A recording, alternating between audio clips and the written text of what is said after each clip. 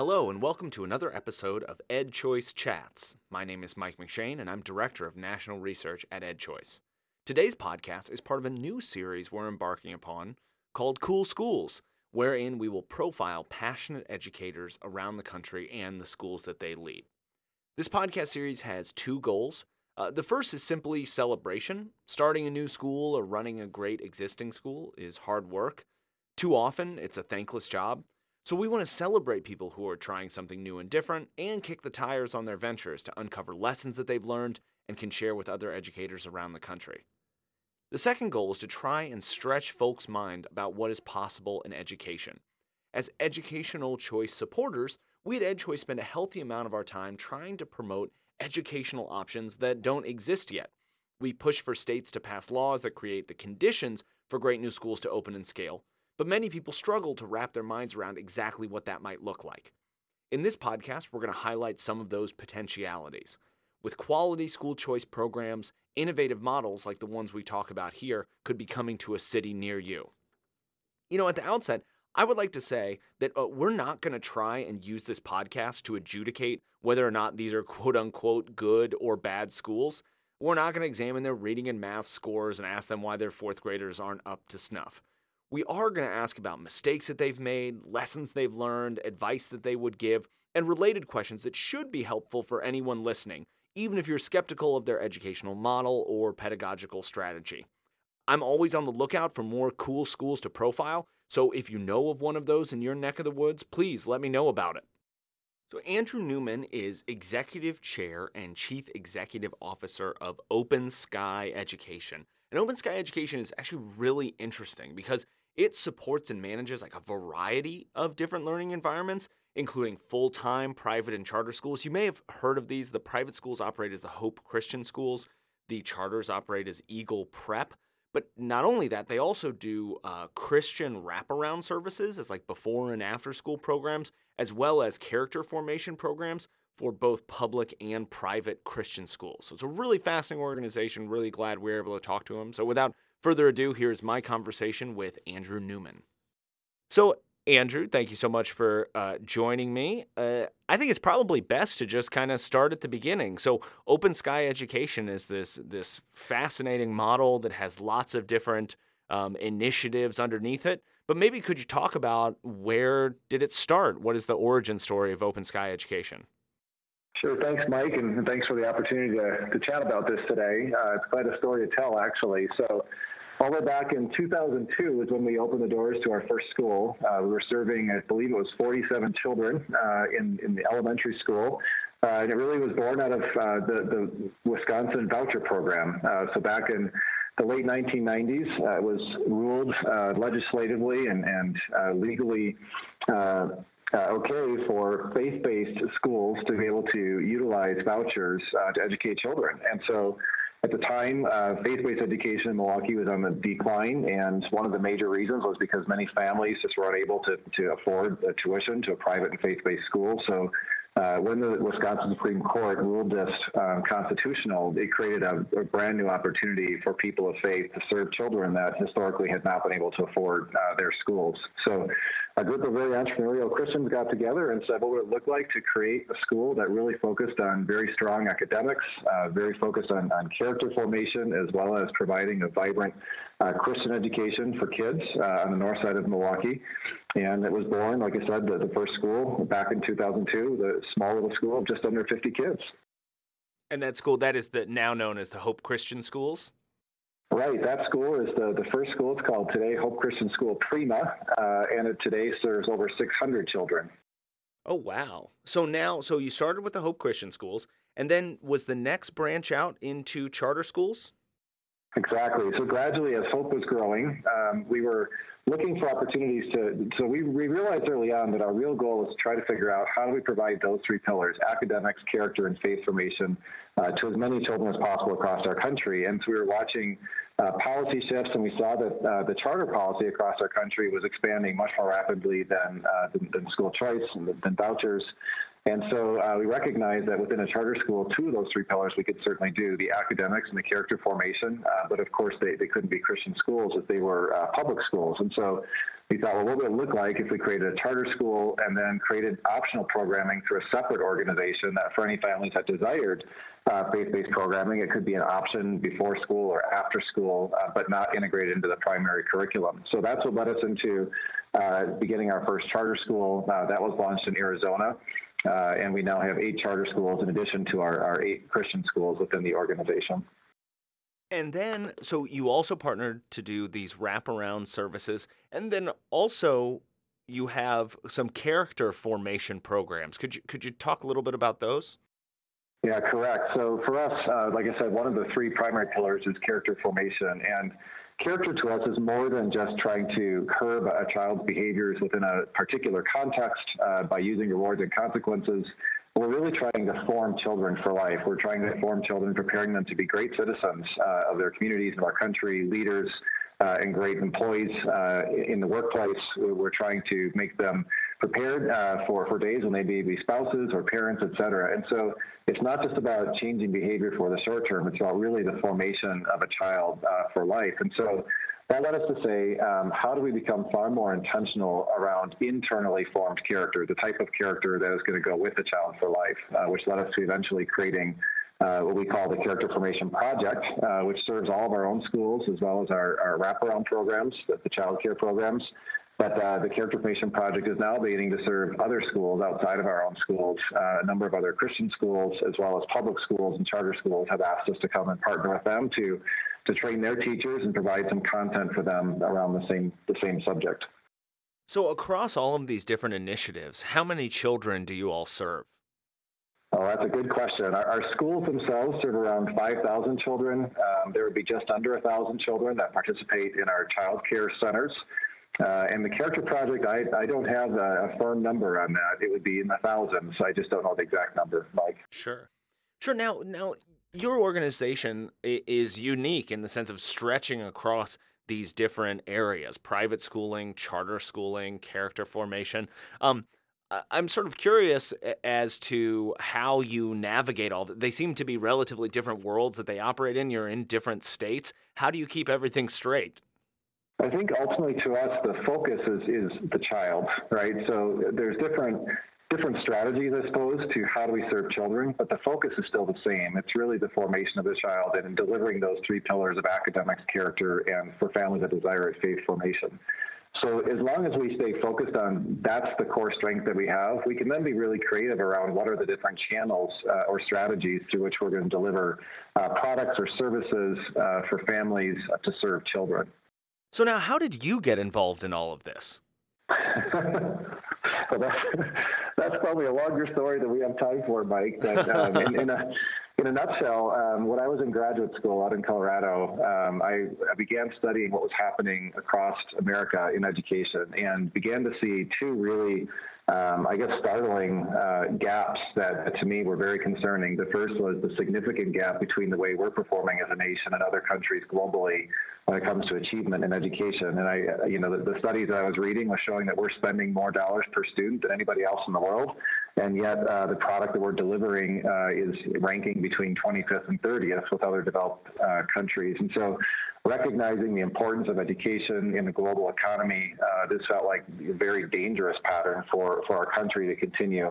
But then secondly, within those statistics, when you look within our country, you could also see a second really important gap, and that is the gap between children coming from lower income families versus higher income families. And personally, as a person of faith, I don't believe that God has handed out intelligence based on the income that a parent makes. And so I see no reason why we should be able to see significant differences in terms of achievement based on the income of a family when you look at the child's test scores. And so that for me was also very concerning because it means that we have many children in our country that for some reason are falling through the cracks of their current educational system, and became very passionate about trying to find ways that I could contribute in some small way of helping find solutions to this. And so when I found myself in Milwaukee, I was a professor in the math department of a small liberal arts college, which is how I found out about Hope Christian School at the time. one of the other professors that was there with me in the education department had started this organization and became very excited about the possibility of creating a new education system or ways of delivering education in a publicly funded means so that income wasn't a screen for who could have access to the programs. And one thing led to another. I began volunteering into the organization. After I volunteered for a while, they asked if I would join the board. And as I was on the board, I guess the final bait on the hook, so to speak, was asked to create a sort of a long-term plan for where the organization could go. And following that, the board asked if I consider leaving the college actually to come and join implementing it. Yeah. Exactly. So actually making it happen. Exactly. So by then, my passion was so great for what we were doing. It was a very easy decision to come over and help lead the organization. So I'm interested in kind of parsing some of this around charter schooling versus private schooling and the ways you mentioned that, the charter world has grown faster than the private school world or the private school choice world. Given that you have sort of feet in both of those areas, do you have any sort of hypotheses as to why that's been happening? Well, I think it feels to me that, policy is not my area. I'm not the expert there. We run schools, but observing sort of as a third-party observer, it feels to me like the policies generally have been designed for two different purposes. It feels to me like from the start, charter school policy has really been about incubating new schools and new seats, versus the voucher or private school choice policy generally, and this is not completely true, but as a generalization, feels like more it's about incremental growth of filling up vacant seats in existing schools.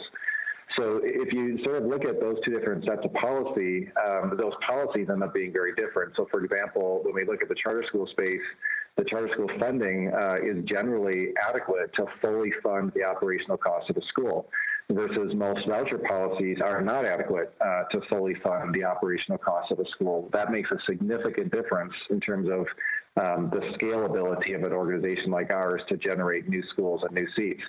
Secondly, because of that, it creates a significant difference when it comes to innovation. If the primary recipient of the funding is a new organization specifically designed for the marketplace that they're going into, there's a much higher likelihood of significant innovation versus if the funding is going into an existing organization that has, multiple decades of a track record of doing what they've been doing, and they're now adding maybe incremental seeds to their existing model. It doesn't spur the type of entrepreneurism and innovation. And so I think that, to me, that on a broad level, the fact that the policies feel to me as though they've been really focused on really different end goals, you end up with then, of course, the marketplace reacting to that very, very differently. Sure. So really, talking about funding, that's a policy problem. Are there other sort of policy issues that make your life difficult? There's a ton of them. One of the major ones is income caps. So for us to be successful in the market, we, of course, the revenue, the primary revenue that we receive is from children enrolling in our schools. And so we have to be able to have enough children eligible for a program within a marketplace for us to be able to be successful. And when you income cap a program, you are eliminating a significant part of the marketplace's opportunity to participate in your program, which then makes it much more difficult to go into many different places to run your school. And so income capping is certainly one because it limits the marketplace. I'm not aware of any charter policy that has an income cap in place, there are very few, if any, voucher policies that are fully funded that don't have an income cap in place. That makes a tremendous difference.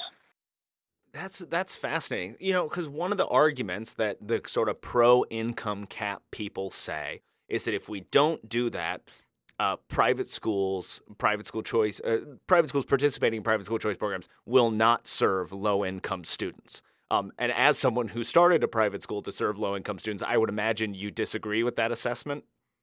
Well, I think, we can have the discussion in theory, I suppose, and everybody have a theoretical stance on that, but we now have the benefit of looking through the rearview mirror, and it doesn't have to be a theoretical argument. Just look at the charter sector and see, is the charter sector with a no income cap policy and a fully funded policy serving more or less low income children than the voucher sector with a income capped policy and generally less revenue, right? So we can sit here and pretend and have a theoretical argument saying what would happen if, but we don't need to. We can now look back and say, well, what happened? What's the result of these two policies? And it's obvious that a policy that has no income caps that is fully funded is serving a much higher number of low-income children across our country than the alternative. That's a fascinating point. I hadn't thought of it that way. That's a good one. So I'm curious. I have had the benefit of actually going to at least one. I was racking my brain. I know, I think last year I went to the Eagle Prep charter in St. Louis, which is a wonderful school, and got the whole tour, and it was great. And I'm like 99% positive when I was back in graduate school. I was at one of the Hope Christian schools in Milwaukee. And was similarly impressed by that. But I'm curious, how do you measure success? How do you know if what you are doing is working? We have a school dashboard that we look at on a monthly basis. I won't go through all of the measurements there, but it's a really comprehensive dashboard. We use a lot of data to measure progress within our schools throughout the year. But some of the highest level measurements, of course, there's going back to those three pillars, right? Academics and character, and then faith formation, as well as if you talk about organizational success, we do recognize that the business has to also work. So one of the things we say is without margin, there is no mission. Financially, we have to be able to keep the boats afloat as well. So we look at academics for sure. We use the NWA MAP assessment. We are especially focused on growth. We recognize that the majority of the children that we have the privilege to serve are coming into our schools testing multiple grades below level. It's not as if they're 2 months away from being proficient or even a year away from being proficient. Many times the children that we have the privilege of serving come in multiple grades below level. So proficiency is not the best way for us to look at academics. We do, though, look a lot at growth. Are they growing by a year? Are they growing by 1.2 years, 1.3 years of growth? That's one of the major areas of focus for us academically. Are we essentially helping them to catch up and bridge that gap and eventually accelerate past proficient? When it comes to character formation and or faith formation, there we're more looking at our theory of change, and we're measuring inputs. So are we staying consistent with our model? That the research shows that our model is going to work, and so are we executing that model with fidelity? So we have a number of internal measures that measure that. And then, of course, we're looking at all the different business, enrollment and staff retention, and student retention, and financial performance and things like that as well. So sort of looking back on your time in the organization and all of the things that you've done, I'd be interested to know, what were some of the hurdles as you maybe it's as you entered into each of these areas, so into the private school world and private school choice world, into the charter school world, into the wraparound services world, into the sort of character education world. What were some of the hurdles that you had to overcome? Oh, boy. There are a number of hurdles, I guess, along the way. I think one of the most important opportunities for us, hurdles we had to overcome, is finding and really bringing really top talent to the organization. This is a very people-intensive business, and it simply cannot be successful without a great teacher in every classroom and a great leader in every building. And that is really critically important. And I think today, as we look at what's happening macro picture in education, we are seeing more and more teacher shortages, and the quality of the teacher workforce is not where it needs to be sort of macro. I think to really move our country to where it needs to go long term. So I think one of the hurdles is definitely talent. That's really important. The second one, this is interesting, is facilities. It's been interesting to try to understand how do you locate buildings with adequate space into densely populated areas. It's not like there's lots of green space or undeveloped land to purchase when you're working in urban centers. So how do you create the space necessary for the educational environment to happen? So that's been a significant hurdle. Even how do you work with lenders in the lending institution to understand what it looks like to make an investment into a new market? A voucher or charter market has been fairly new, and also into an urban center where generally our costs of developing a piece of property end up being more than what that property appraises for. So that really limits your potential lending options.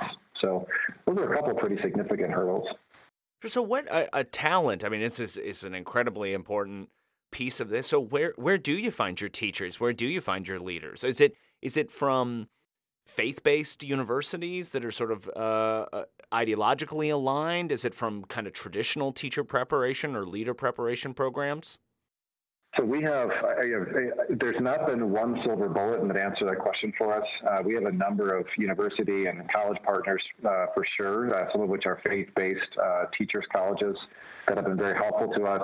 Also, organizations for us, like in Milwaukee, the Center for Urban Teaching has been a great partner, as well as TFA in some of our regions has been a great partner for helping us to find talent.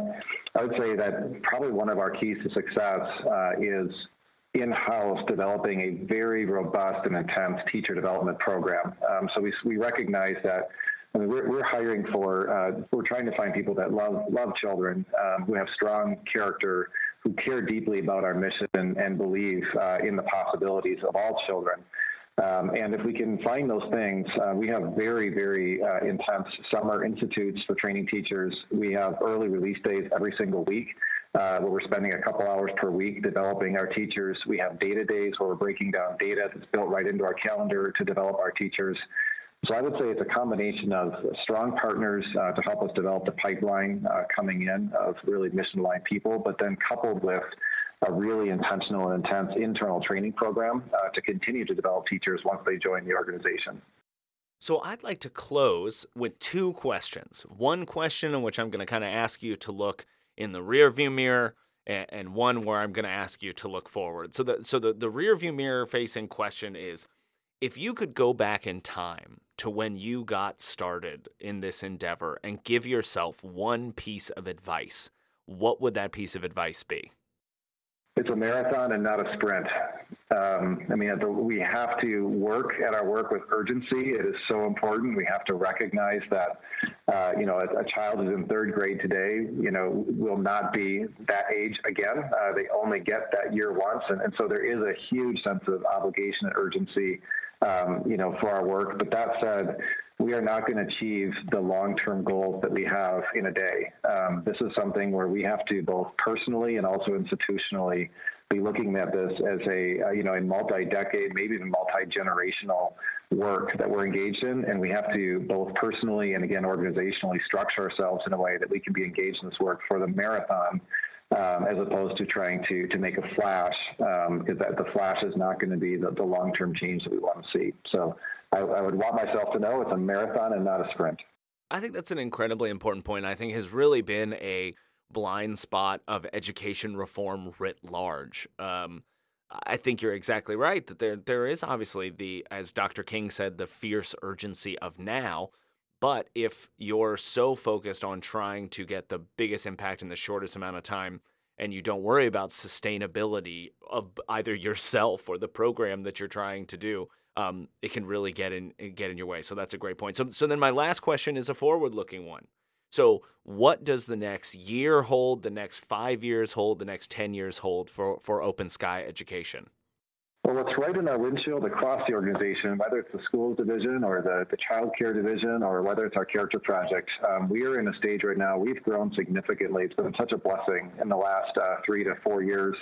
And we're now needing to go back and rebuild a number of systems to prepare for the next stage of growth. And so for the next year or two, we are going to be very, very focused on solidifying systems, growing consistency of results, and preparing to do what we do in a repeatable way so that we can have predictable success and in a scalable way into the future. So that's kind of in the short term. It's a significant transition for the organization, but a really exciting one for us. And then what we hope to happen after that is to continue to significantly grow to serve more children, both in our existing communities as well as in new communities through all three of the different divisions, through the schools division and the child care division, as well as the character project. So we are definitely open to expanding within the markets of Arizona, Missouri, and Wisconsin. We see some significant opportunity in all three of those markets still, but we also look forward to engaging into new markets.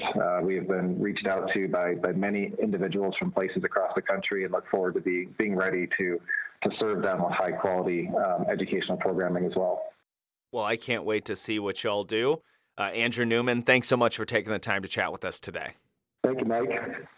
So that was my talk with Andrew Newman. How cool is he? So much great insight. It was wonderful to chat with someone who's worked across these different areas, not just private schooling, but also charter schooling, and also trying to do kind of one-off character development, working in public schools, working in private schools, doing wraparound services, a little bit of everything. I was particularly struck, as you might be imagining, him talking about that really kind of interesting diversion that we went on about income caps and the kind of pernicious effects that they have. Definitely something I will be thinking about long after I stop listening to this podcast. Not this podcast in general, that podcast in particular. As always, if you're enjoying this podcast content and you want more sent right to your phone or whatever your listening device is, please, please, please subscribe to this podcast. It lets us know that folks are listening and makes us want to keep making them. If you have other cool schools, please email me, tweet me. I'm at MQ_McShane, or you can tweet straight to the EdChoice handle, which is just at EdChoice. Would love to know, is someone in your community doing something awesome? Do your kids go to a really cool school that should be featured here? Do you teach in one? Are you leading one? Are you starting one? I'd love to be able to chat with you about it. As always, the easiest way to get the best EdChoice content is to sign up for our emails. You can create a profile where the content that's sent to you is just the sort of stuff that you want. If you're a research nerd like me, we will have more research than you can handle. If you like some of the other work that we do, you can kind of customize for what is most interesting to you. So as always, thank you so much for taking the time to spend a half an hour or so with us as we talk about cool schools, and stay tuned for the next installment. Take care.